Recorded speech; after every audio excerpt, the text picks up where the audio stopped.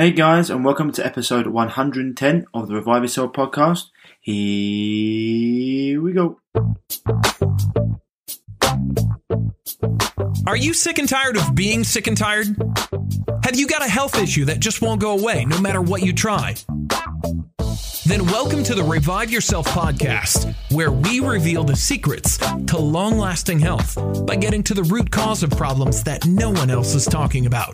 So you can have more energy, clear skin, healthier hair, a leaner physique, more confidence, and most importantly, do the things you love and live the life you deserve. Here's your host, Ryan Martin. So guys, welcome back to the show. Hope you're well. Hope you enjoyed last week's show. Really good one with Thomas Joseph, or I've been told now Tom, or Tommy Joseph, of Coxty Green Farm, I should say. If you're looking for any high quality meat, and you haven't got anywhere local you can go, then head over to www.coxtygreenfarm.com and you'll be able to get some good stuff there. As always, lots going on. Lots in development. I hope you all had a nice bank holiday. This will be coming out on the bank holiday Monday. I hope you all had a nice bank holiday. The weather's been really good, getting out in the sun, getting your good vitamin D in. And yeah, as always, heading over to www.reviveyourself.co for our articles and our free 4-day mini course, as well as our shop where we've got high quality supplements for you, water filtration systems, electronic magnetic frequency devices, blocking devices that block electromagnetic frequencies from Aries Tech, quality there, and we've got some good things coming. As I said before, if you head into blueblox.com, BLUBLOX.com, and you buy some blue blocking glasses, put in the code REVIVE for 10% off. And also, if you head over to www.essentialoilwizardry.com and you want the highest quality essential oils in the world, in my opinion, put in the code REVIVE in small letters and you'll get 10% off there too. That's from Dr. Nick Berry.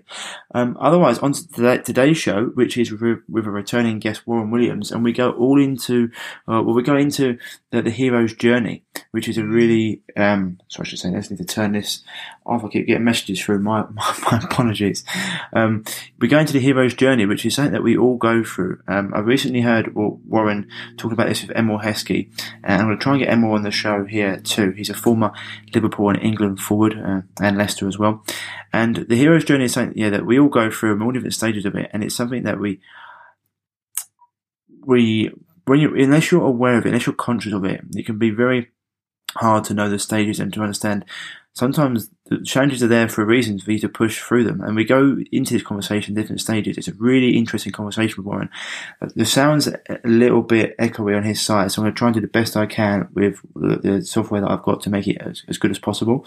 So yeah, and it's something I've been working on much more as well. We're trying to get the sound quality as good as I can for you guys. We're going to try and improve things as much as we can. But otherwise, guys and girls, enjoy this. It's a really good conversation about on a topic that we should all be really conscious of, because it's something that we all go through in all different stages. So without further ado, here's Warren. Enjoy the show, and I'll see you on the other side. Yeah, there's obviously the ones we've got for the evening, but these are the ones I wear in the daytime just because it's the artificial blue light coming off the screen. So, I don't know if you listened to my interview with Andy Manth. He's from blueblox.com. Right, okay. So most of the blue blocking glasses as well are made in China, and they're not that great. Whereas these come from actual opticians in Australia, and it's just because I'm watching the computer quite a lot, and it's the artificial light. So obviously, the blue light, same blue light, but when it comes off the screen, it's quite intense, and so you find it makes quite a difference. Yeah. You can definitely tell, when you lift it up, there's definitely a difference in the thing, and you can. I only started wearing them I got these about a week ago, so I'll see how it goes. But the ones at night, 100% make a huge difference. Really? Yeah. Wow. I feel like I'm winding down, falling asleep. As in, I feel like I could easily fall asleep later on rather than being wired, because unfortunately, as much as we want to be in bed at 10:30. It's generally it's happening. It's always happening. So, but having those glasses on from about, I've noticed a change. Obviously, it's lighter now outside, so it's not too bad. Don't put one so early. That's a good point. What? Is he recording? Yeah, of course I am. Of course I'm recording. Are you? You know can always cut it out, but yeah, I'm always recording. I was joking. It's a good conversation to have anyway. So, because people, I would say at night, obviously it's getting lighter now, so you put them a bit later. But like, gets about obviously 8:30, put them on, and it's fine. You know, makes you can just chill out a bit more. But yeah, I'm always recording, mate. I'm stealth recording. I know. What about Flux? You know, using Flux. Yeah. Use Flux on this and stuff. But I mean, Flux isn't on my TV, you know, and it isn't on my in my kitchen, for example. If I'm cooking, I don't put the big lights on, but I put a light and I just have them on from about like 8:30, whatever. But obviously, as the sun, obviously as the day gets longer, I won't put them on until later on. I won't put them on because the light's there, it's fine. But it's just I have noticed a difference with that. Huge. Yeah, because even if you're sending messages to your clients that you might, I don't know, Ryan doesn't do that, but if I am, I mean, my phone does have it anyway, but it's just if you've got double, it's just easier, right? It's just if I forget to put them on, it's on my phone, but if I don't, or if someone else has a laptop going, it's just nice. But yeah, no, easy and. Yeah, these ones are probably the best ones I've seen frame wise. I mean, some of the other frames are horrific. Yeah, I've seen some of them. Yeah, but you look like what's his They're name? going into laser games or something. Yeah. Like the what are those 3D like those 3D glasses? Yeah. I always think of like what's that film with Roddy Piper in it where They Live. That's what I think. That's what they look like that. I still haven't even seen that, but apparently it's I just showed Fran it. Remember the rest of the one?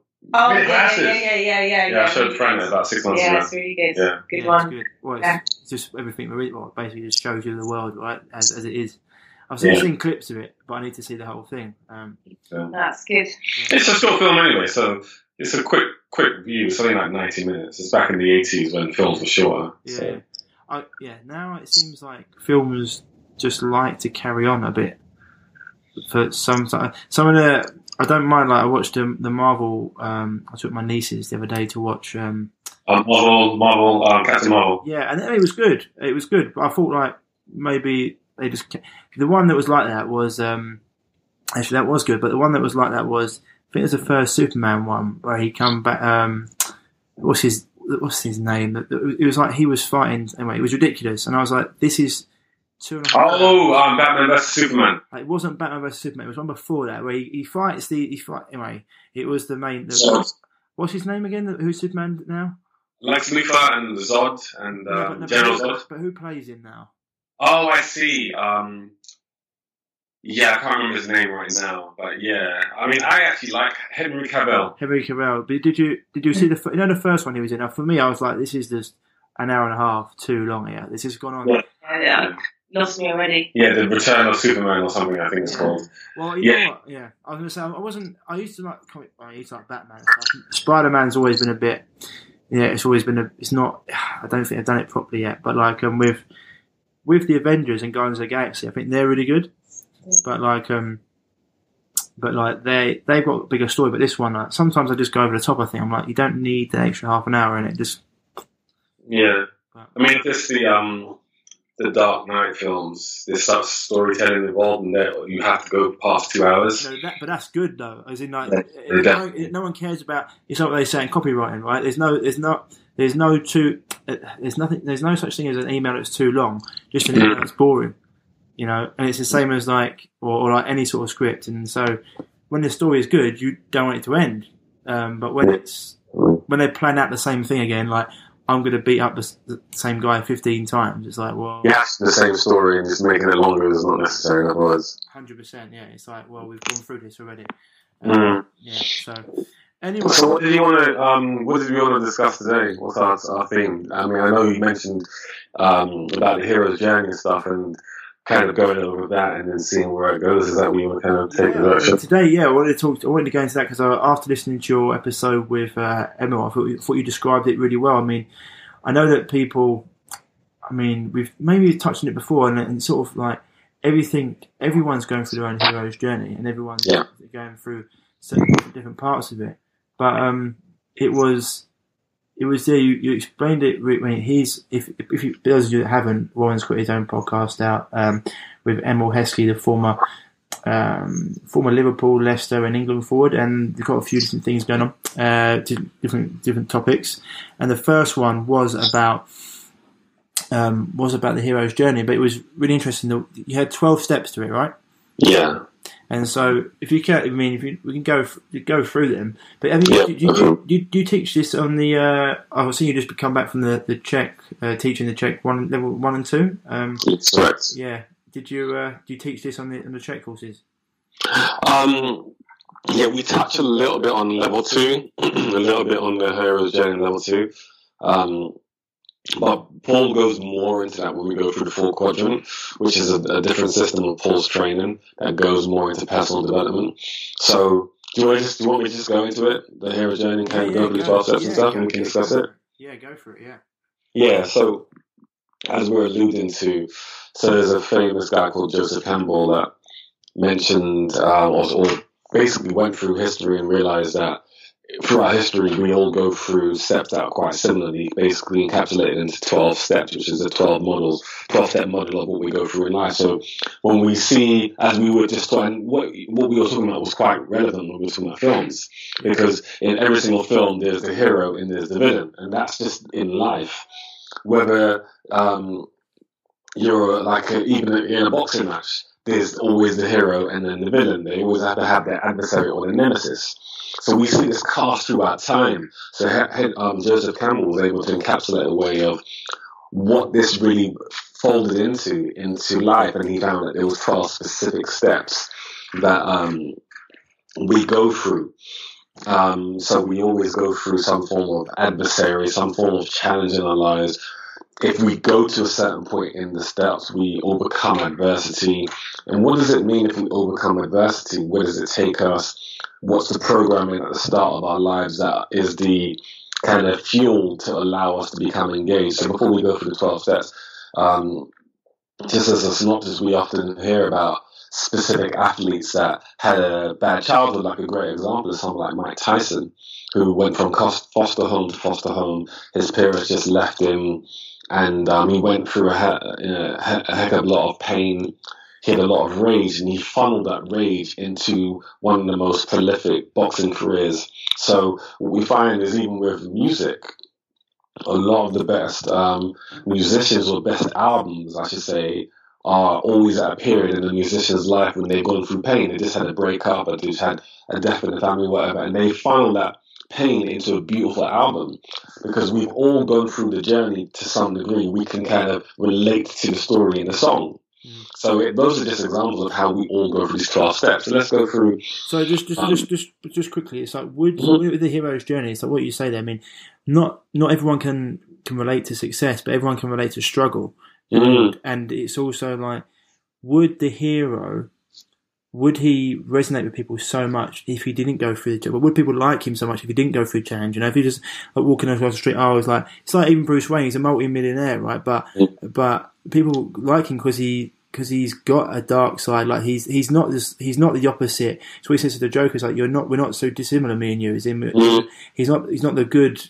He's not just like trying, like he's not Jesus. He's got his own demons, and those demons and the struggles that he goes through are what makes him, makes us able to resonate or like understand him better and actually like him. You know, that's this. I think it's in China. Instead of when they see a broken glass or a broken cup, instead of throwing their cup away, they fill the cracks with gold, and because they think it makes it unique and special and beautiful. And it's like, for people out there, like the things that make you unique, or your imperfections are the things that make you, like you, and make you, let's say unique, I suppose. But so people can actually understand. So struggle is a very important part of, I think, people resonate with you. Yeah, and just as we were talking about movies and filmmaking, humans are very visual, so stories help to encapsulate things that are in their lives, and that's why, even when we were just talking about the movies and stuff, what great storytelling is to show the pain. Like, you can't just have, we spoke about Superman, you can't just have a film Superman and he's born and he's happy, and then he just flies around and saving the world. No one will buy into that. Yeah, exactly. They have to have some form of challenge or nemesis. So you have to see periods where Superman had his downside. They would never write a superhero that had no weakness because no one would watch it. It's like when we speak about the Matrix, and we will get into the 12 steps in a minute. But again, all the stuff we're doing is kind of prefacing the need for understanding why there are 12 steps and why it is real. So the second Matrix film, which I always say is the best film out of the three of the Matrix films, there's a scene near the end when he meets the architect, and the architect's basically talking to him about how he developed the first Matrix. And in the Matrix film, for those who haven't seen it, your human body's plugged into this energy system where robots are basically siphoning the energy of them. But in order to keep the humans alive, they create this matrix that they can see and perceive as a reality. So the architect says the first Matrix was a disaster because he had basically created a world where every human that was in the Matrix got everything they wanted. There was no challenge. Everything they ever wanted to accomplish, any woman or any man they ever wanted to date, they were able to. But he said the humans rejected the program because it was perfect, because their expectation was they had to have some form of challenge. So they rejected the Matrix. And then what happened was you had to create the Oracle. And he said the Oracle was more human in that she had a more flawed mind. So when she designed the Matrix, it had flaws in it, it had challenges, and it had things that we didn't always get what we wanted. And that Matrix was accepted. So it's so incredible that humans wouldn't accept a utopia. We would only accept a world where there was travesty and challenge. And that was the Matrix that we lived in. Was it Young? I don't think it was Carl Jung who said that if we did have a perfect world, humans would probably burn it down just so they could, like, I think it was Young, or if it was, I'm trying to think who it was. Oh, what you mean, Carl Jung? Carl Jung, so yeah, Carl Jung. Yeah. Humans would probably, if it was a perfect world, humans would probably burn it down just so they had something to overcome, because we need that challenge, we need that resistance. It's like a purpose. If everything was easy, it's like, it's the same, even if at a basic level, you go and play, say you're playing a sport against someone, and the team, say you're playing football against someone, or karate, whatever it is, you're playing, and your opponent is really weak, beating them has no value. Yeah. Like, you might win 10-0, you're like, the games that you might lose and you get the last minute winner, or the games that are a struggle and you finally win, they're the ones that mean something because you've overcome. Yeah. Anything that's easy, generally, it's true, it's not worth doing because you're like, well, I can have that. But anything that's why, like, value. Even in, like, building a business, it's like, I always look, I don't know if you know Only Fools and Horses, but Del Boy, when he's done it all, and he goes, I'm bored. It's like, I loved all the journey was half the fun, and then you can go into other things. Like, the more money you've got, you can always go into other things and challenge yourself. But the journey and the challenges are what make life. So people look at the destination, and the destination isn't. That's something as you learn as you're going through this building business, same as you. Your destination's just like, obviously you've got somewhere. How long can you sit on the beach and just relax before you be like, no, I need something to do something here? And obviously you grow and you learn. Like, you need challenge, you need purpose, and 100%. So the hero's journey is like, you say, it's well documented, and in films, in films. Well, you said humans love a story. That's why we got myths, but also we're great imitators, right? So that's why looking at things visually and going into these stories, people will walk out of a film and they start quoting their favourite character because they're imitating him. And so these stories, although they are films and entertainment, a lot of them do have steeped in reality. Very close to morals, Yeah, and it's like even Rich Dad Poor Dad, when the guy that wrote the books, was it Napoleon Hill, wrote the books, and he was talking about how he interviewed 700 millionaires and billionaires when it's compiling the books, and he found that every single one of them was unhappy because they gained all the wealth in the world, but they weren't fulfilled. And a lot of that fulfillment comes from having something else to accomplish. And, the whole idea of what happens to a tree when it stops growing, it dies. So, to your point, if everybody was successful in everything they ever did, there would be no one to conquer. And with no one to conquer you, you had a lack of fulfillment. And people listening to this probably think, no, if I got everything I want, I would be happy. But if you got everything you wanted, what would there be to acquire? You've attained everything. And that's why you see this stuff with multimillionaires and billionaires being sad, because they've accomplished everything they want. So, like you said, we need adversity. You need something. I mean, if you had an opponent if you were great at martial arts or boxing, you had an opponent that stood in front of you and didn't even lift their arms, you would say, pick up your arms, hit back. We always have this because we know that the challenge is the journey, and the journey is the challenge. And that's what the 12 steps go through. So 100%. Just as you said there, that's why people, even in those positions, they try something new. Or they go into different avenue. Or people say, "Oh, you've done." It's like, "Why don't you sit back?" It's like, "No, I go to business, whether it be a different martial art, or whether it be a different sport, or learn a language, or travel." That's all because they need to grow and expand. Because otherwise, as you say, if you're not moving forward, you're staying still, you're going backwards. And so, So go ahead. So let's go through the process, and then we'll discuss examples at each point of what it can relate to. So human life is the human journey, which kind of relates to the purpose of the challenges kind of we've alluded to. But without the interplay of light and darkness, we cannot. Without the interplay of the light or darkness, we don't know if the light is the light and the darkness is the darkness, because we need the opposite to be able to recognize it. It's like Luke Skywalker. He can't recognize how good he is without knowing Darth Vader, without knowing what the badness can look like. So in the 12 steps, the first step that we all go through is the ordinary world. And the ordinary world is where you kind of wake up. You're a child and you start to have this realization that life is just normal. You just play, because when you look at a child, they're in this egocentric stage of their life where everything is existential, everything is an extension of them. They're happy, their parents are happy. They're sad, their parents are sad. And every single time a child is in this egocentric stage, they think that life is an extension of them. So they're living in the ordinary world where every child has no responsibilities other than open your mouth and eat. Poop, mom and dad takes care of it. It's just the ordinary world. There's nothing to it other than I wake up, I eat, I sleep, I defecate, and that's it. And there's nothing more to life. At that point, you do not think about politics or sexism or growth of a business. It's just an ordinary life. It's the ordinary world. So that's the first stage, and that kind of replicates the first 7 years of our lives when there's not much more than going to school and basic things. And that's most of humanity is in this stage. Now, interestingly, you don't even have to be a child to still be in the ordinary world. Most humans today are actually in the ordinary world where they will wake up, they will go to work, they will do whatever they need to make money, and then come home. They'll seek the path of least resistance. So you'll often get people saying, I don't like this job, but it's easy money. And that's a great example of it. It's easy money. Again, we're not knocking people that do easy jobs, or should I say jobs that don't challenge them emotionally or spiritually.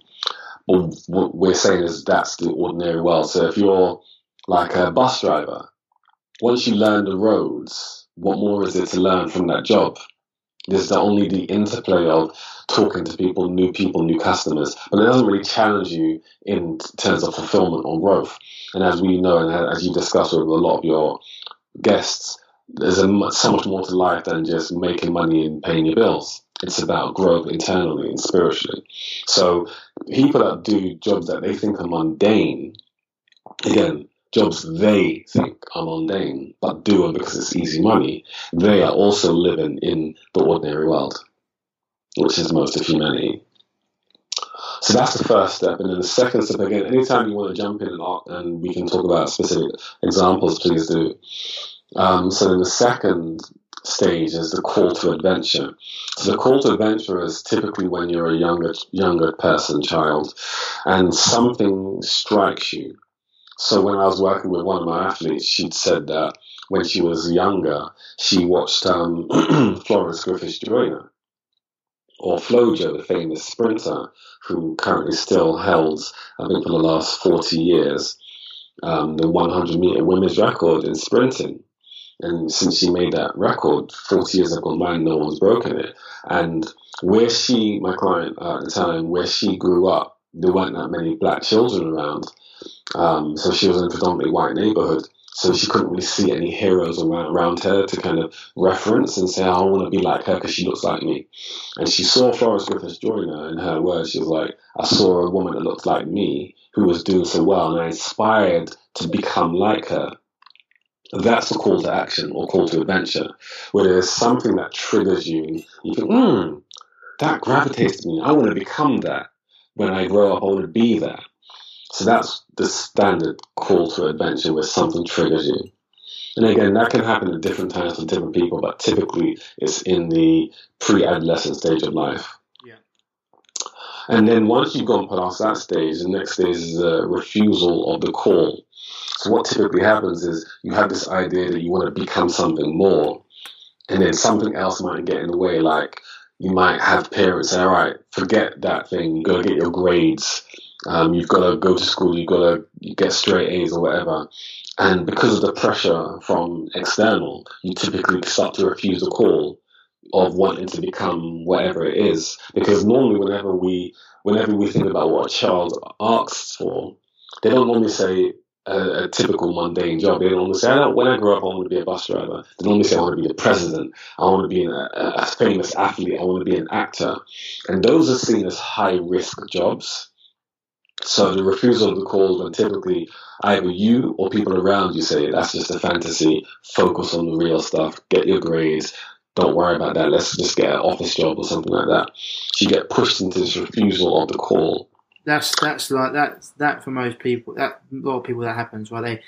They might want to do something, but they pick this safe option, and that safe option inevitably, the universe keeps on giving them that pain teacher until they realise it, as in like, this isn't fun, or like, this is not getting me where I want to go, or as you said, I'm making loads of money but I'm bored, I'm stagnant, I don't. Money is like, it's like people all the time, they say, I've got all this money, but I'd take a 50% pay cut to enjoy what I do, and it's and so a lot of people refusing the call is, I mean, it's that everyone goes through this, but I think that's a big step that a lot of people can get stuck in for a long period of time.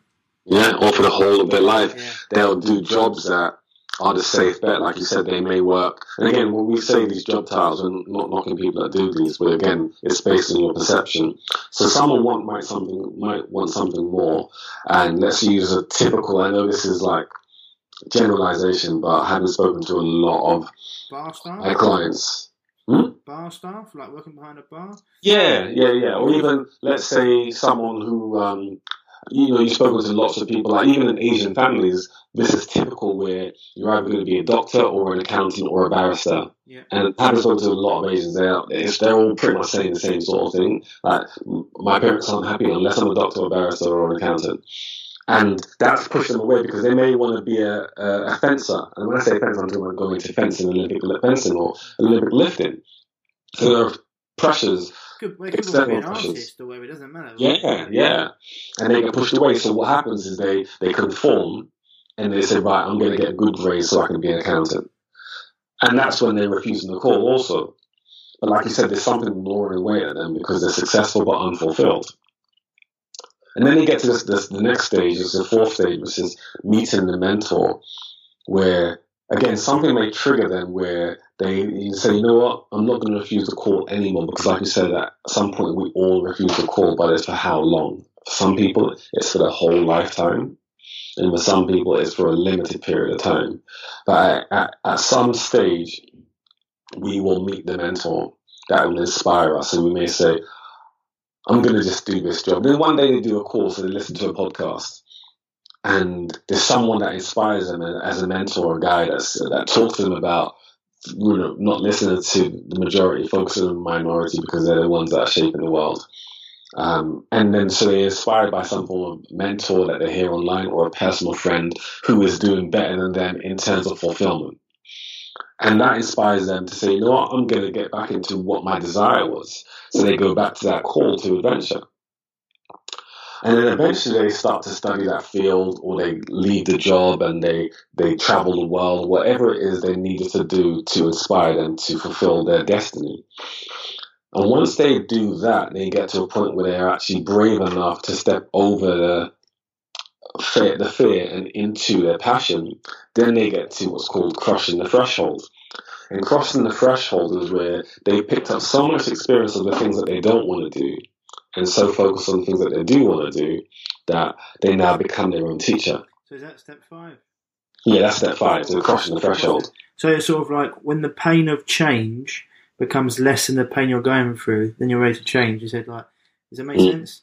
So, Yeah. So if you're going through, you're like, changing is going to be, I might have to do this, I might have to do that, it might be hard for a while, yeah, but where I'm at right now, that's more painful than going through those changes that I need to make.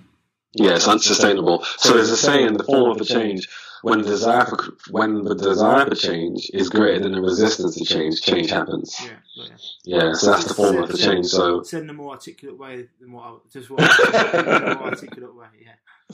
So at that point, you become the symbol of your own experience. You become your own teacher. You start to understand the lessons that you've gone through. Like you said, the pain teacher. You understood enough of your lessons that you can speak that truth back to others. So typically, you're at an age where you've experienced enough of life's lessons, enough rubbish, that you're able to reflect back on what lessons you learned, and it's made you become a teacher. You become your own master by going through that pain. Like you said, you would have needed that pain to be able to go through it in the first place.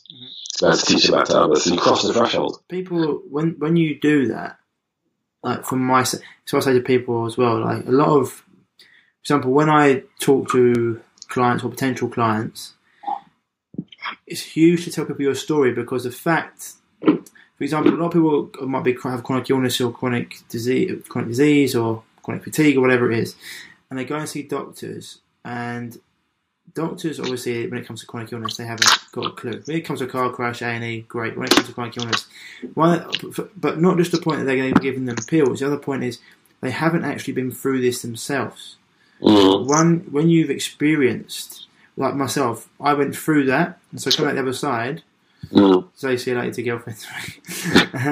When you've gone through it, and sorry, just quickly, by the way, that was your girlfriend at the start of the show.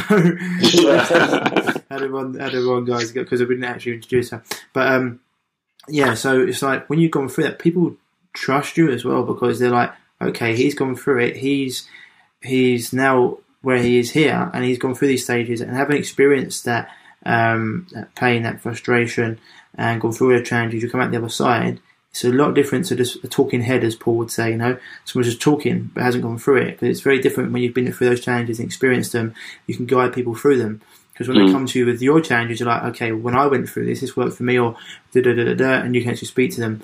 Or say you can, because I always say as a coach, there's more than one way to skin a cat. You can navigate people through it. And having gone through stuff, you know all the roadblocks that could appear, all the booby traps that can trip you up. And so knowing that is quite an advantage, I think. Yeah, exactly. Everything you just mentioned is so important for people, because as you said, you become an authentic teacher through experience. I always say this example that if you read 1,000 books on martial arts and never practiced, you're not a martial artist. You can't be, because you have to go through experience. It's like people that are going through plant medicines, they've had an experience. Everybody else can only talk about it.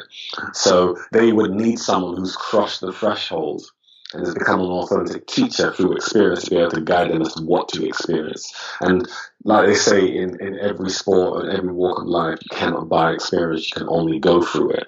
So experience is, as I say, experience is the teacher. Life is the lesson. And that's what we go through with these 12 steps. Now, I just want to make this clear for people that are listening. Not everybody goes through all 12 steps. Some people get stuck at 2 and they let fear get in the way. So as I'm sure you've heard, fear is, they have that acronym, false evidence appearing real. But I heard somebody else break it down, and they were saying that acronym is either forget everything and run. Yeah. Which is what some people do. They get to the point where they forget everything and run. They can run away from what they want to do.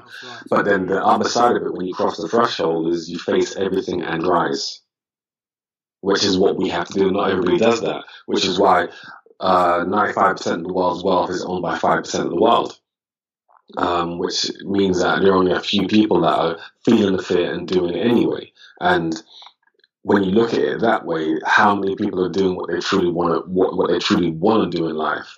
How many people in life coaching is a saying, if you're not living life on the edge, you're taking up too much space. Yeah. And most people are not willing to live life on the edge. Most people are fearful of public speaking, so they're not standing out. They're not crossing the threshold. And so most people get stuck in the first 2, 3, or 4 stages because they're not brave enough to go through what that pain will put them through and not realize that the pain will actually be a great lesson because, as Paul Chek says, all of our challenges are beautiful opportunities for growth. And people aren't willing to go through that because they choose the path of least resistance, so they don't cross the threshold. That's quite a human trait, I mean, isn't it, to do? That's why people like, I mean, the body's the same, it wants equilibrium, but like people want the easiest path, and that's unfortunately to growth and to do things, that's not how, even for your self-development or business or whatever it is, if it's be a sport or whatever you're doing, you know, those things that are hard are the things that do grow you the most. And also, it's like whenever you're nervous about something, it's generally something that's really worthwhile doing, and once you've done it, you're really happy you have. And so, yeah, you know, that's huge. What was that? What was that quote Paul has said? What was the quote that you just said from Paul? He says people are... all of our opportunities are all of our challenges are beautiful opportunities for growth. Right, yeah, and that's so true. Yeah. It's so true, yeah.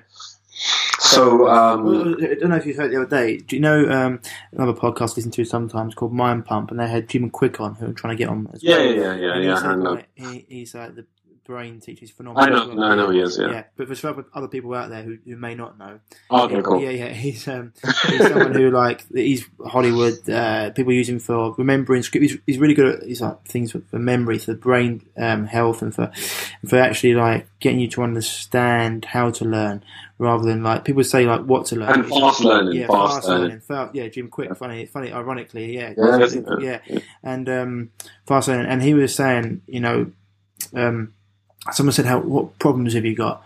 He was talking to one of these millionaire clients, and he was saying, how do you get through all these problems that you got? And he's like, Jim, I don't have problems. I have puzzles.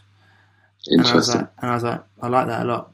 And it's because problems, yeah, okay, but he said every problem is a solution, but he said puzzles, it's fine, you just got to work out what pieces to put where, and once you've done that, you can get over them. And I was like, really like that, because it's true. Yeah. Everything is a puzzle. And if you really want, it's funny, because I always go back to it, because being in it yourself, when you've been trying to grow a business and not understand what to do, and even if you haven't got, people go, I haven't got enough money, I don't like this, don't like that. If you really want to find a way, you will. You'll reach out to people. You'll use what knowledge you've got. You'll save. You'll do whatever it is. You'll do what you have to do. But a lot of people aren't willing to do that. But I know I've been there, tears, and not going as quickly as I wanted to do. Everyone thinks, probably we're in this world of social media, everything's glossy, and people think they can get from here 0 to 100 in no time at all. But they don't understand. I think we talked about it before, how many nights it takes to become an overnight success, how many days, hours. And so, when we're doing this, you grow, and people are going, "Oh, right, business is growing." It's like, yeah, but I've been working at this for a long time, and so have you. And you build it, and you go out there, and half the thing is, they say half the battle is showing up. If you keep on showing up, you keep putting yourself out there, and that's something that a lot of people aren't willing to do. But you do, and as you navigate it, you learn all the pitfalls, and you put the puzzles into place, and you'll go out there, and you'll expand your knowledge, and people say to me sometimes, "Right, how did you get such good guests on your show?" I'm like, I just reach out, put myself out there. They're like, yeah, but these are well-fact. I'm like, yeah, so and I've got we're growing all the time, how many downloads we get a month, but it's if you don't put yourself out, if you don't, was it that famous thing, if you don't ask, you don't get. And when people are talking to an audience, a lot of people are happy to talk, and it's great. So people are always like, well, if I didn't ask, if I said, oh no, they don't want to talk to me, and it's the same as this, that I've learned, obviously, with you, some people I have on, I let them talk about certain subjects, but with people like you, it's nice to have a conversation, and you learn how to do this better. And it becomes like an easy. It's never easy. It becomes easier to just understand what someone said the other day. I think it was Gabby Reese was on Joe Rogan's podcast the other day, and she was like, people think I can do this, I could do that, and she's like, no, you can't. People, what you do, Joe, is really impressive in terms of the way you talk to your guests and do that.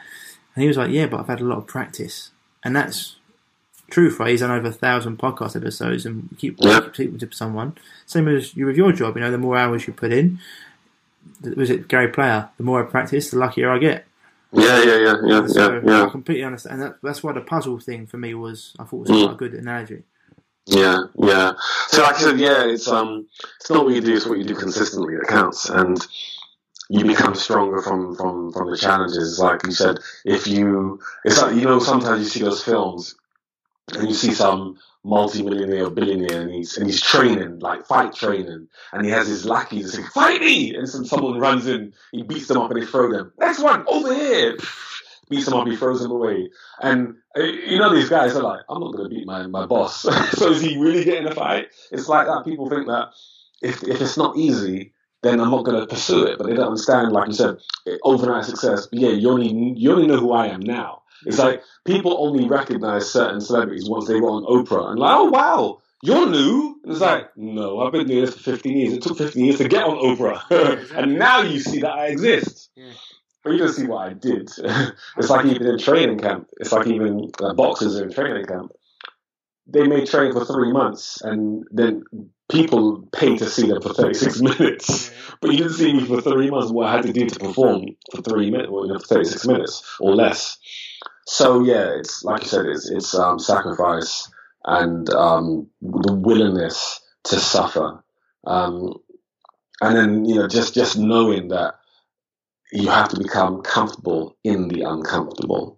That creates the success. So obviously we've spoken about the fifth, and obviously we spoke quite a while about that. But that's the kind of the threshold, the change from. I think that's an important step. Yeah, because that's from being reactive to life to being proactive in life. And what does that mean for those listening? Well, most people today are reacting to circumstances. They will pay a bill because they have to. They will try to reach out and get a better job because they have to. They will try to learn more if they get ill because they have to. They will purchase better food because they have to, because their doctor told them they'll get ill, or they'll come to one of us because they have to, because they're in pain. Like, I don't know if you've ever had a client say, "Hi, I'd like to work with you. There's nothing wrong with me. I just like to be healthier." There's not that. Only a couple of times. Yeah. It's happened. So what's been going on? Nothing. I just want to be super healthy. I'm like, love it. I'm like, where we go? And but you'll be a joy to work with. Yeah. I mean, and those are beautiful people to work with. But most of the time, people come to us, I've got this, I've got that wrong. My knee's hurting, my back, I've got dysbiosis, I've got parasite. And that's being reactive. So most of the time, most of humanity is in the reactive stage.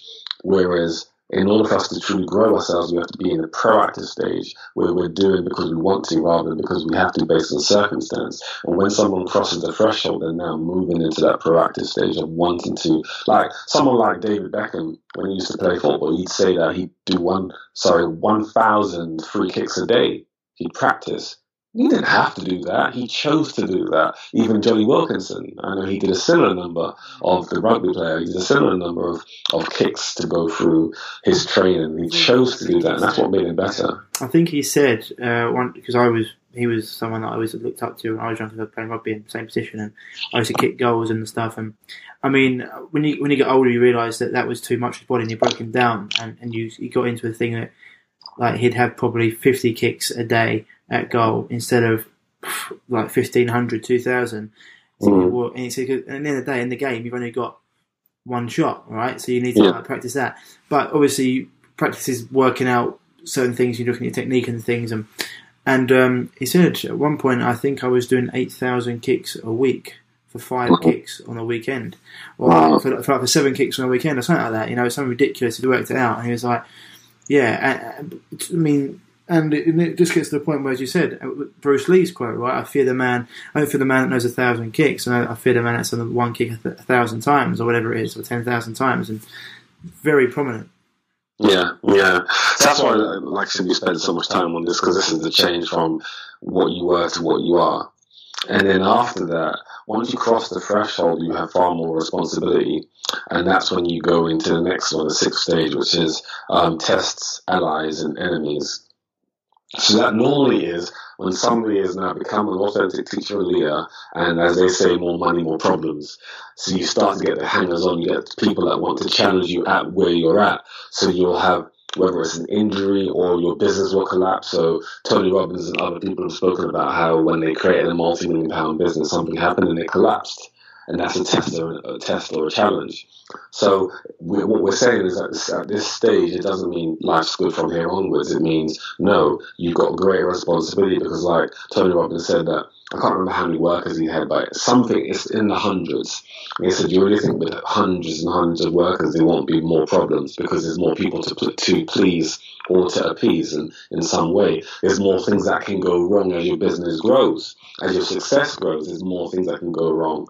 So when we're at this stage, we go through these tests, allies and enemies. And some of the enemies are ourselves, but it's also family, friends, and people around us. We can get challenged in so many different ways. If you're successful, you can have friends that start to befriend you for your success or only want to be around you because of your success. You can get relationships with people that are only pretending to be in a relationship with you because they want your success. So we're talking about so many different scenarios of tests and challenges at that stage. Well, you see like people, famous people, footballers or stuff or whatever it is, and they say like, when I was doing well, everyone, and as soon as I wasn't on the front page anymore, as soon as I was injured for a while. I think Andy Watson the other day, the Barford player, he was a British Lion, and he went through, he tore his Achilles, and he's been out for like a year or so, and he's like, oh, I finally realised who my friends were. Like the people sometimes I didn't think were that close were the ones reaching out to me and saying, how are you? And the people that I thought were close, didn't hear from them.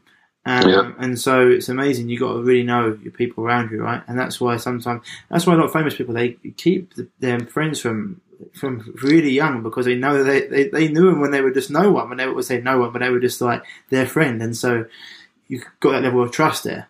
Yeah.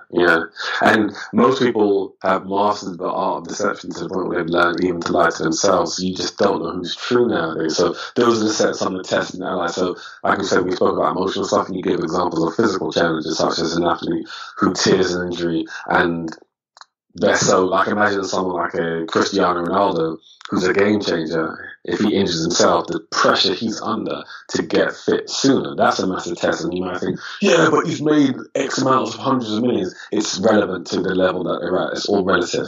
Oh, yeah, so, 100%. It doesn't matter how much he's made. He wants to be on the pitch, right? Yeah. And then once you go through tests and allies and challenges of different types, then the next step is the innermost cave, because what it does is, like what you just said, innermost cave, yeah. So in that, so it's allies. It was tests, allies, and challenges. Tests, allies, and challenges. Okay, can that even be people holding you back to who you were? Yeah. People challenging you. Somebody like challenging your authenticity, or saying that, oh, you changed, you're not the same person, all that sort of stuff. Those are all tests. I got being authentic. Today actually about that. It's like you've changed. It's like, yeah, we're supposed to. Yeah, exactly. You make it become positive. And it's even things like when it comes to changes. I remember I was listening to P. Diddy some years ago. He said something, and at first I was like, but then I thought about it. I was like, you know what, I can understand that. He said that it's really hard to not be arrogant when you've been this successful. And I was like, what? You arrogant so-and-so. But then I thought about it, and I was like, you know what? What would I be like if I had, because he's worth like something like 400 million. And I was like, it must be, and I was like, you know, it must be so much harder if everyone around you is worshipping your feet all day, every day. Every opportunity you want is just there, doors open. I remember, before you say your comment, hopefully you remember it, I remember when Mike Tyson, he shared this story where when he was younger and he wasn't a famous boxer, he went into a specific shop and he wanted to buy a jacket and he just didn't have enough money. And the guy just said, oh, get out of here, you bum, or whatever. And I remember when he was champion, he went back to that shop many years later and he wanted to buy a jacket or whatever. And the guy said, oh, have this jacket for free. And Tyson looks at him and reminds him of the story. He goes, you know, when I was young and I didn't have the money, you didn't give me it, but now I can afford this whole shop. You only gave it to me for free. And the guy was like, He goes, you shouldn't do that. It should have been the other way around. So when they're at that level, doors open for them. Women or men throw themselves at them. They don't have to pay for things that they should do because they can afford it. And I was thinking, it must be so much harder to be you with all of that around you. So, it was the challenge. It was that challenge of the innermost cave and being able to have people around you say you have changed. Because imagine you do get to that point and you have all of that fame. How hard is it for you to be you? There's two ways of it: changing for like the worse and changing for the better, right? So, yeah. And what you're saying there, that Tyson story, absolutely, I understand. It's weird, like that happens, and it's amazing how people do that. It's like almost like Pretty Woman story, isn't it? When she walks into the store and when she's all dialed up, she don't remember who they are because they've changed their perception, or people want to be around you. But like the you're saying there, I mean. Yeah, you can change for the worse, or people think it's for the worse, or you change for the better. But the other thing, not only like having everyone falling at your feet, the other thing being arrogant about is just like, well, I come from nothing, I did it, what's stopping you? Sort of like being like, not even like, oh, everyone worships me, I've got all the money in the world. It's more like, I've been through my challenges, I've got through them, what's stopping you, sort of thing, and that could even be one of them, like from a different perspective. And I get 100%, it must be hard not to be arrogant when you're that successful, but as Jordan Peterson talks about, this is the other thing. He says, like, it's funny because the more successful you get, the more opportunities come your way. And so then you're like, you're not thinking about what can I do, it's what should I not do, and that can make it, just say, a lot of things a lot of business people have talked about, your yes only has value when you learn to say no, and also about your business will survive and thrive on the things you say no to, not the things you say yes to, because they'll sap your energy and etc. So I think it's huge. That quote that he said, for many reasons I can understand where it's coming from. From come from nothing to get there and to think, I went through all that. I had my best friend die, I had this, that, the other, and I'm here. So it can come from many ways, not just everyone loves me. Yeah, I think the most important thing that separates the two is if you are grounded. If you're grounded in some form of spiritual or personal development practice, and a lot of these successful people aren't. They don't have it and they don't feel fulfilled. So yeah, they will get to that point of arrogance. But as you're alluding to, if someone who's grounded and they have that connection to self and they honour the journey and they understand what the journey has taught them, then they won't have that arrogance.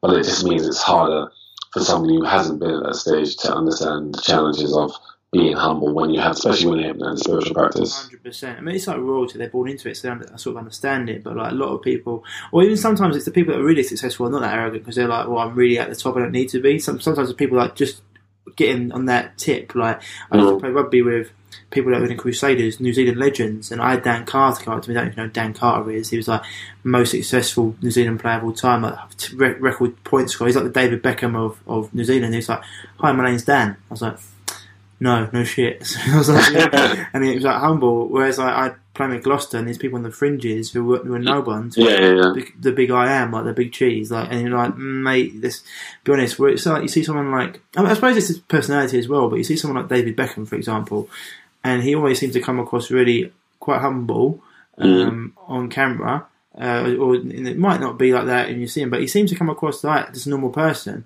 Some people just say don't, and that, I don't know, that can still be from maybe not deja vu, mate, really weird, but that can maybe come from people still thinking they're not enough, even like, or they're scared that they might lose it, so they build a falsehood around themselves. I think it was Kevin Hart the other day who was on the Joe Rogan's podcast, and he said Chris Rock, the comedian, even though he's got all this money and this massive house, he still keeps a bag packed by the front door because he thinks someone's going to come through someday and say, "You didn't think this shit was yours, did you? This has only been a joke." And he's like, because he said they come from nothing, he thinks that someone's going to take it away.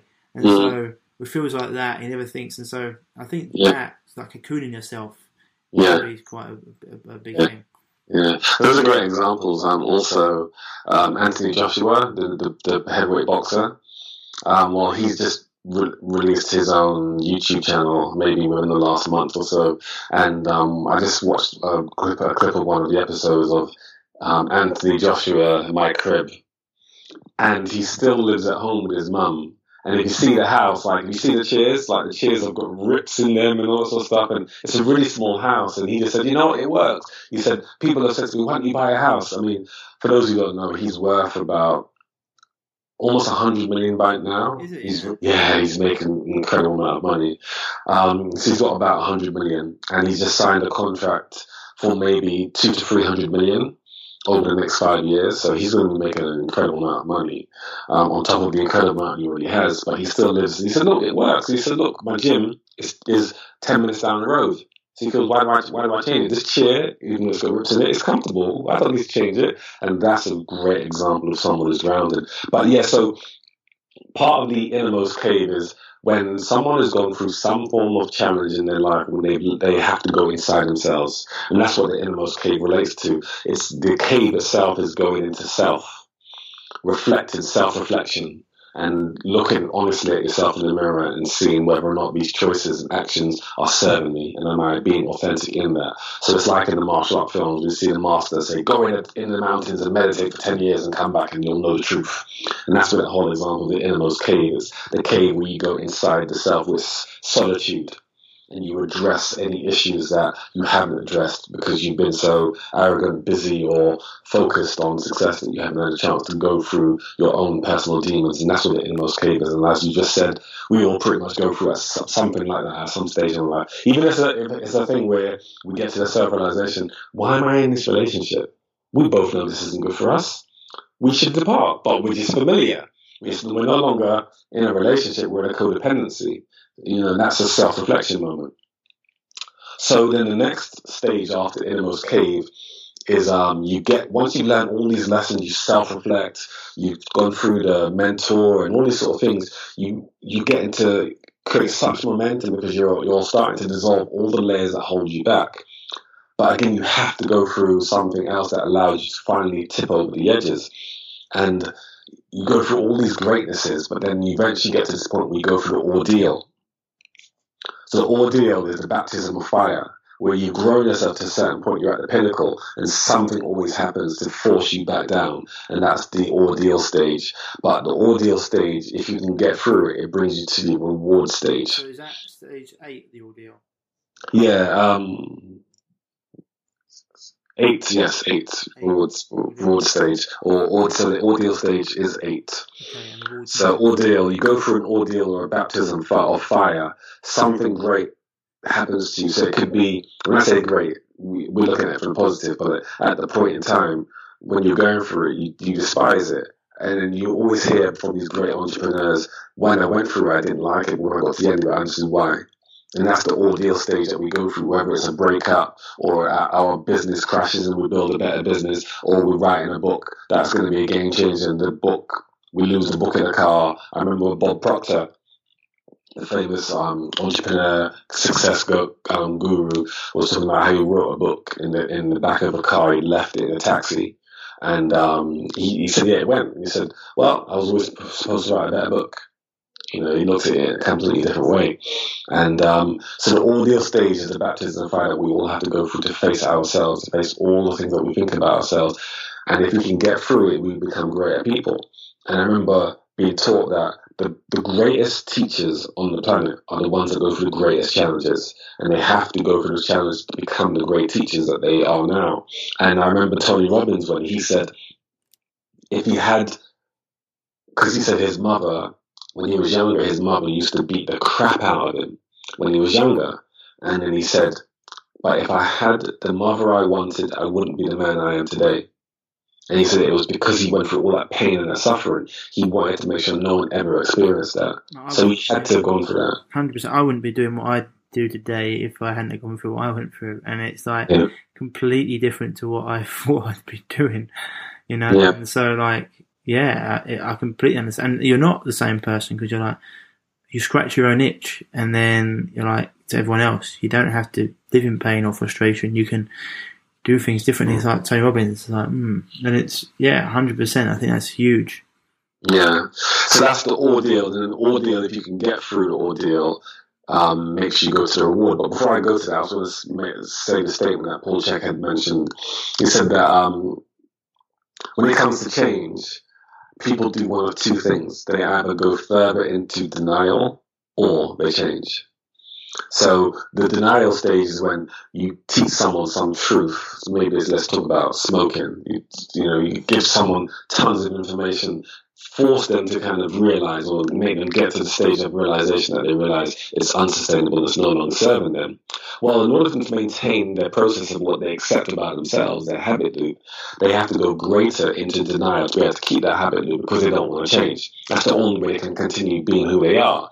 And most people that don't want to change, all they've done is gotten better at denying.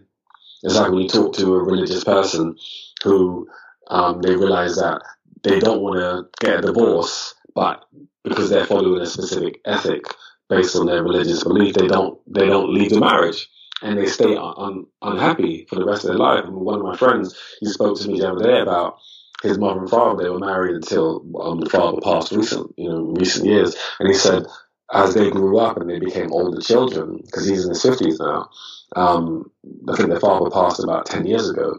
So they were all fully developed children, and they had said 15 years prior to that, they hoped their mother and father would have split up because it wasn't good for either of them, but they did because of their religious inclination. So that created a resistance to change, and they had to get better at denying the fact that they should have separated to maintain the marriage. And we get that a lot now. There's so many people that have to become better at denying to maintain the lifestyle that is not sustainable for them. And most people, as we know, are unhappy. Most people come to us in a stage of unhappiness. But in order for them to maintain their life as it is and continue their life for the next 15, 20 years, they have to get better at denying the truth so they can stay doing what they do. So you either get better at denying or you change. And if you get to the change stage, then if you stay in the denial stage, you'll still be in an ordeal for the rest of your life. And that's when you're in the victim stage and you think the world's against me. And you're convincing yourself that life is terrible. But if you get to the reward stage, then you're convinced that the ordeal was a lesson. And then from that, you cultivate greatness. So that's stage 9. And then after stage 9, then you get to the road back.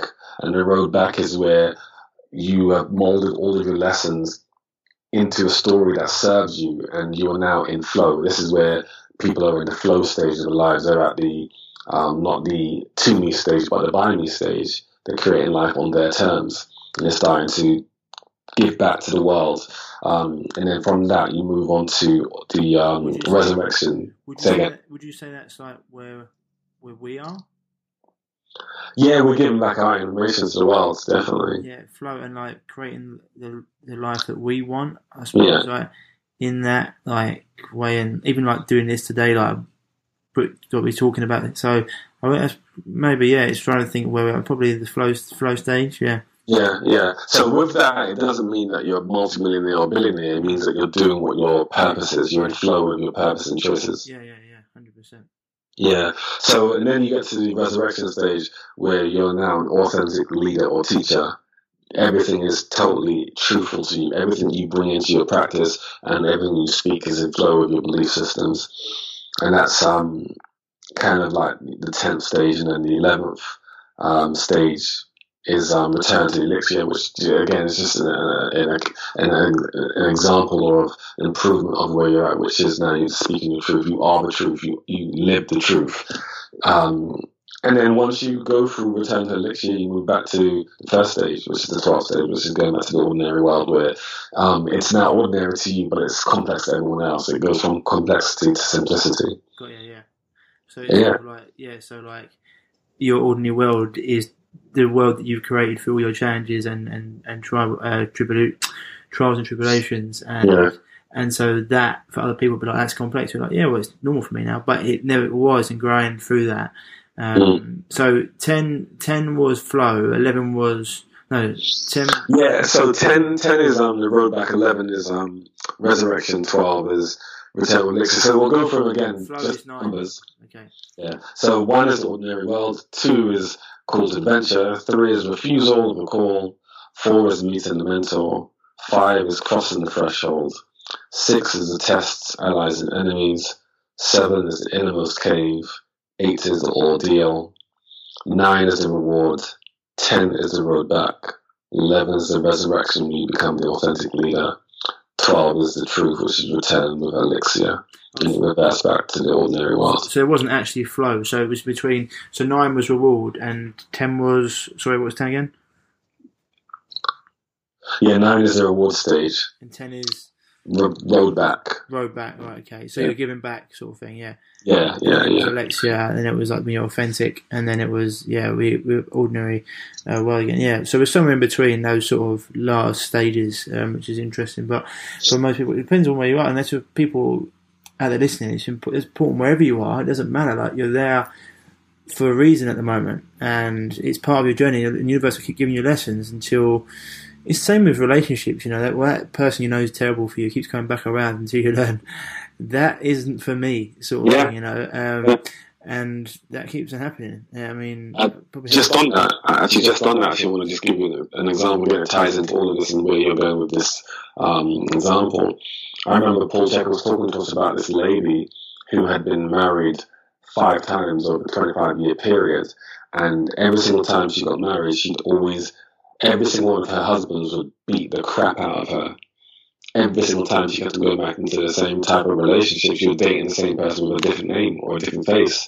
And as you were kind of saying, that's just when you haven't learned the lesson, and the universe keeps reflecting it back to you until you learn the lesson to step up, to speak your truth, to say no is no, or I've had enough, until you get to that point where you start to deny, where you stop denying what you know to be true, like what we said earlier about denying truth and change. You'll keep attracting to you what doesn't serve you, because your goal is to grow past it. But we all have to attract negative things into our life to overcome them, to become better at positive things in our lives. And that's what we see with life. So many people magnify their problems and don't realize that those problems are only there to force them to make better decisions so they don't have those problems. But you have to pull them into your life to overcome them, like an adversary, to become stronger. You get people that, as you said, date the same person. You get people that get into the same type of jobs, move to the same type of towns. Back into old habits, but you say, if you keep doing what you've always done, you keep getting what you've always gotten. Exactly. So you need to change and adapt to move forward. And so I completely understand. It's like people go back and think, it's comfortable. Yeah, but is it comfortable or is it uncomfortable? You're going back to uncomfortable. It's going back to simple. No, I'll say it's easy but uncomfortable, rather than simple but challenging. Look, just because things are simple doesn't mean they're easy. Very different. And so it can be, and so that's something I think people, 100% people. I mean, we've all done it, but when you're on this journey of self-development, you start to be conscious about your subconscious. You start to see things differently. You have to try and take 1,000-foot view of what you're doing. You start going, why am I doing that? Okay, and you understand that the universe will put things in your world when you start resonating and doing those things. It's for example, I had a podcast yesterday with Thomas Joseph. He's got a Coxty Green farm out in Brentwood. The reason I come across him, on one day, I was meant to be going to the market with one of my friends on the Sunday. I was meant to be playing golf, I think it was actually, and something happened, he couldn't do it. So I went to the market, Vicky Park Market on the Sunday. Come across a guy, another Thomas, who was selling his spring broth, which was really nice. And I said, who else stocks it? And he was like, this farm in Brentwood. And I was like, I've never heard of it. Went down there, met him, all because of chance meeting. Because of the way it happens. And now been to this farm yesterday, saw the animals, going to be buying meat exclusively off him, like top end, and had him on the show last episode. And it's just like, I mean, that's just one example. There's millions of things. Sometimes you don't get what you want now, but because it's giving you something that you want later on, for example. And so the universe works in great ways. So you just tying in something else you said a little while ago about why people don't want to change and stuff, and they want the easy path.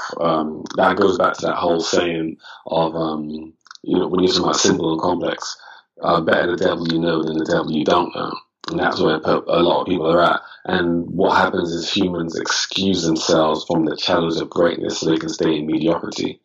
And it just leaves them where they're at because they think it's the safest way to live. You know what? I think we've been like a quotation Bible today, or like we've come out with so many things like say cliches. But what's the other one? Like you're saying, what was the quote you just said there?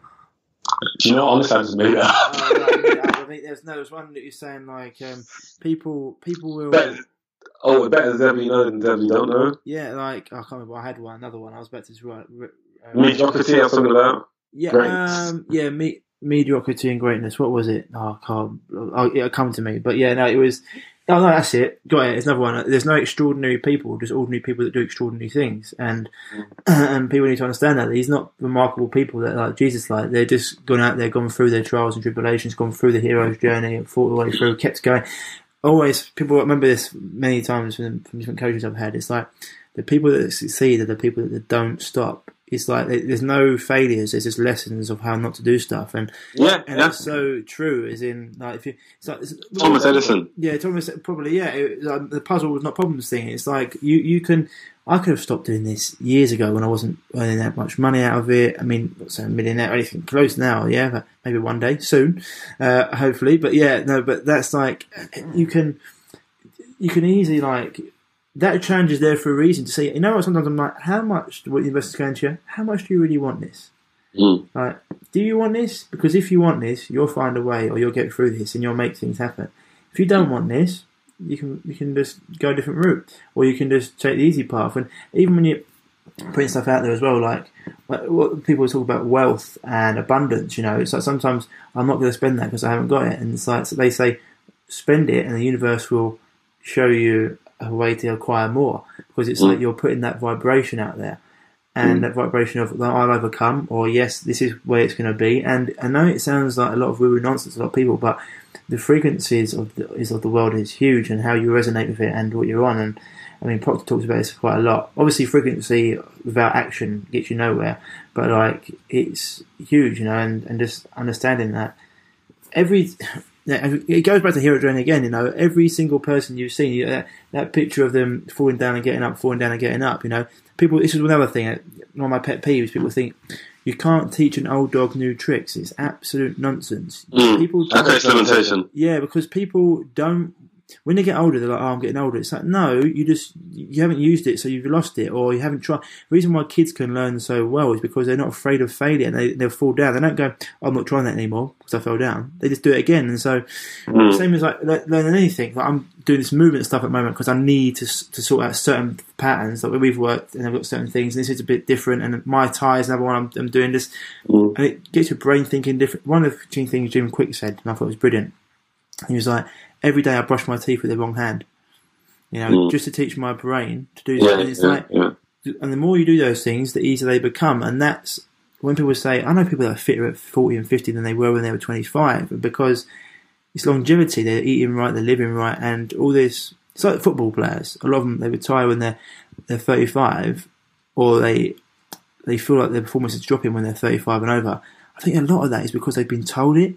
If you don't believe it, look at Ronaldo, he's 33, 34, he's still banging goals for fun. It's like the way he lives. I think if a lot of it is up here.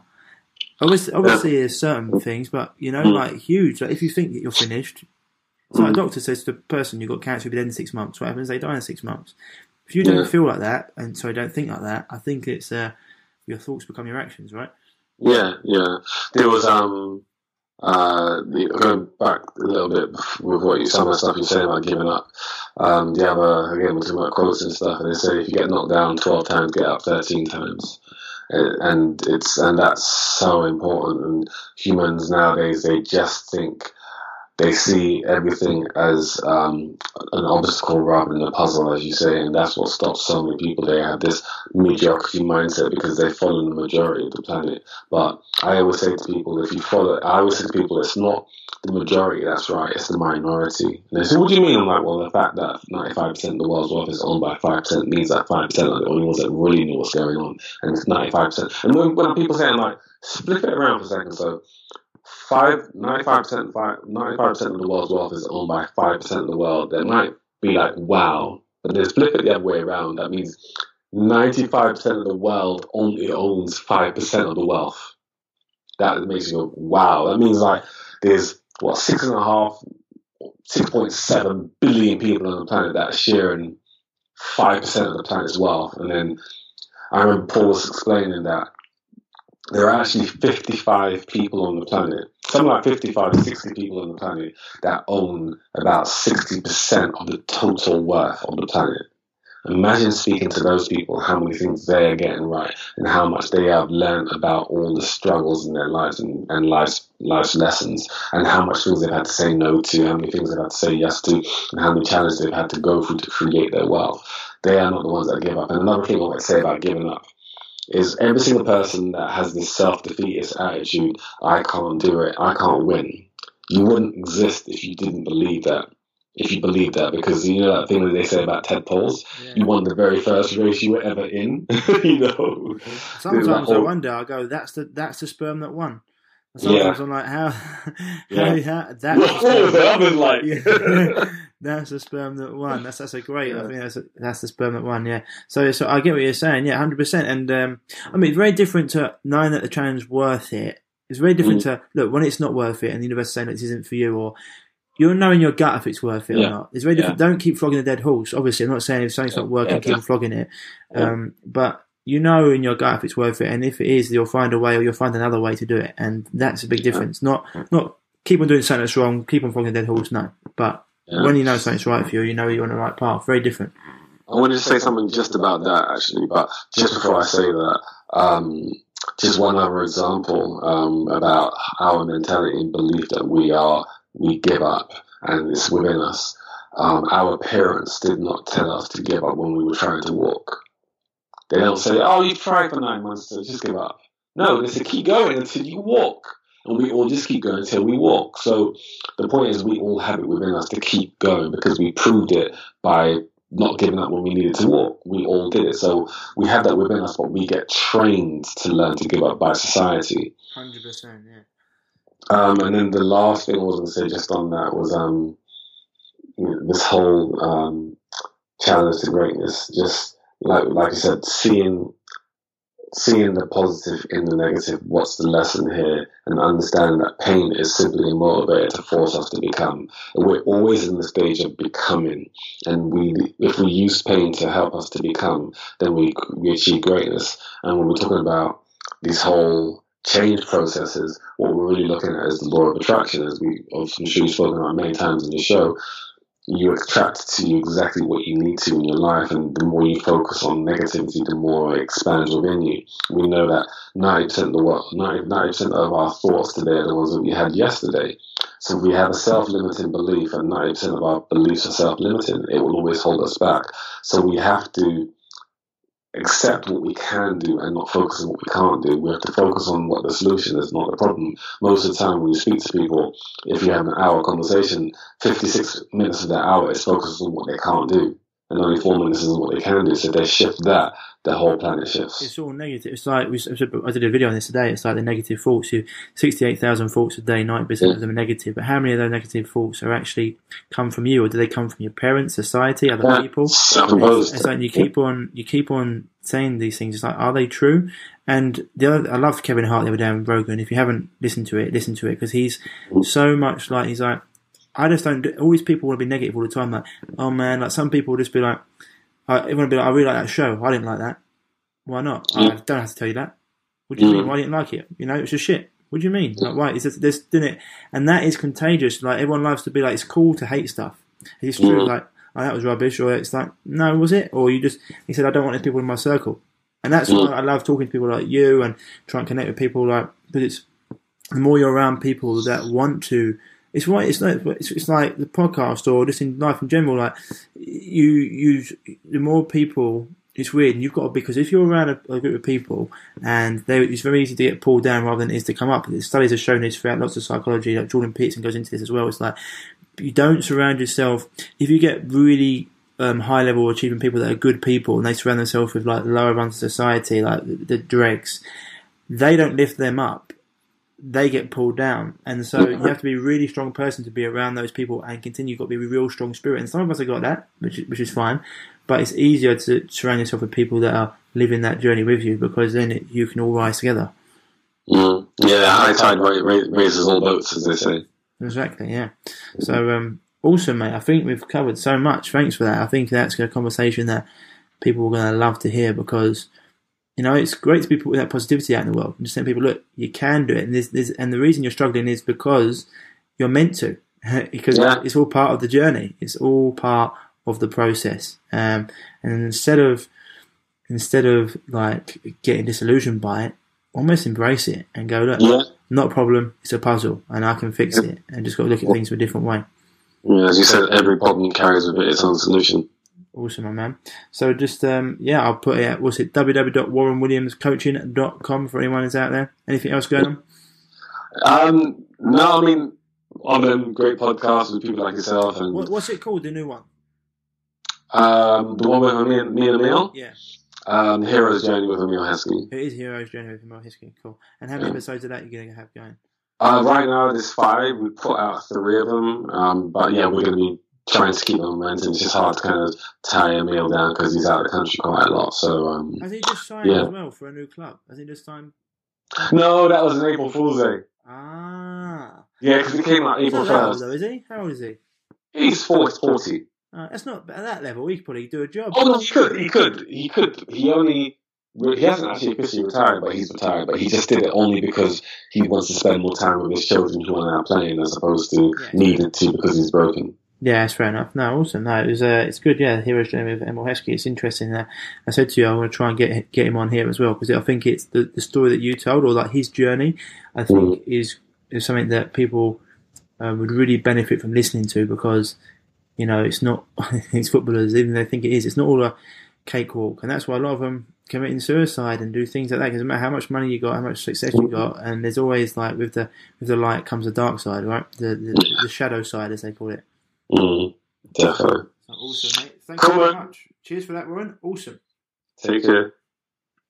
So, that was Warren Williams with the Hero's Journey. It's a great conversation. I hope the sound quality was okay for you guys and girls. I'm going to try and work on that as much as possible coming up, because I know we've got a lot of important things that we talk about and I don't want you to miss stuff.